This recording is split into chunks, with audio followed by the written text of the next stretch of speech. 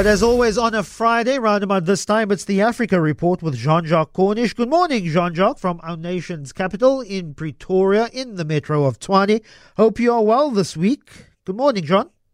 Bonjour to you, Lessa. I'm immensely well. Thank you. Excellent. We'll start in Libya. Libyan armed groups have left Tripoli so police can resume control after more than a decade.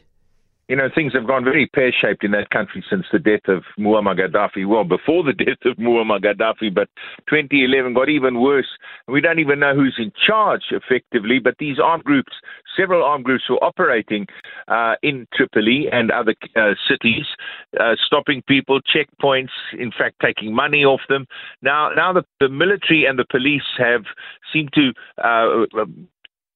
cut them off, and at least 5 of them have agreed to return to their camps.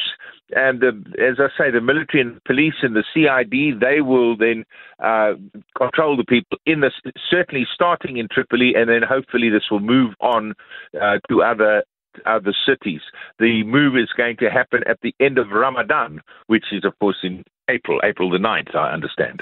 Oh, concentration on armed conflict in Africa is, of course, what's happening in Rwanda now. South Africa has also deployed, I think it's 9,000 troops to the DRC. But the UN Security Council, they've told Rwanda and DRC to walk back from the brink of all-out war. And this is the U.S. representative talking like that.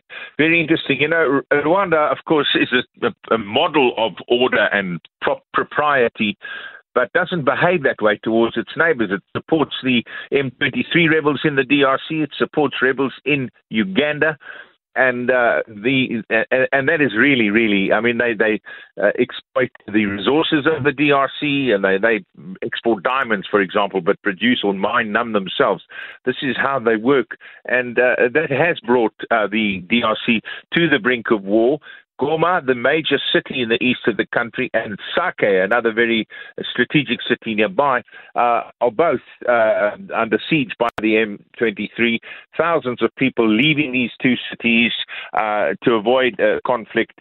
And, you know, that really is undermining the economy, and not to mention the stability and the order. Now, the monarch, the United Nations peacekeeping force is getting out, but the Africans are moving in, and South Africa, of course, already had its first casualty from M. And so this is an unfriendly act by Rwanda towards other African countries, not to mention towards its neighbors, and they've got to get it right. The United States is among those that has actually condemned Rwanda. Although they deny supporting the rebels, they have extracted this opprobrium from the United States and others on the Security Council. And then finally, Turkey makes a maritime defense deal with Somalia, but this is flying in the face of an Ethiopia deal with Somaliland. Well, you know the deal with Somaliland. They're giving them a 50-year lease on 25 kilometers of coastline, about a couple of 100 kilometers away from Berbera, their port. Now, Ethiopia has used Berbera in the past. It's landlocked since the independence of Eritrea, and so desperately needs this. But they now want their own port and a maritime facility, and Somalia has sort of woken up. They've not had any ability to exercise control over Somaliland. Somaliland having broken away from Somalia 30 years ago after independence. It's sort of pre-independence boundaries don't apply there, but they have sort of been used by the Africans to avoid recognition.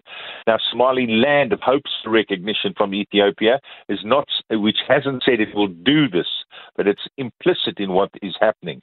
So it's very interesting that Turkey should now step in to support Somali sovereignty, because that could bring conflict. You know, Turkey is playing an increasing role in Africa, and particularly in Somalia. It's one of the few places that kept their embassy open, and they're very interested in becoming more active in Africa, and this will be some parts where they might need some muscle to do it.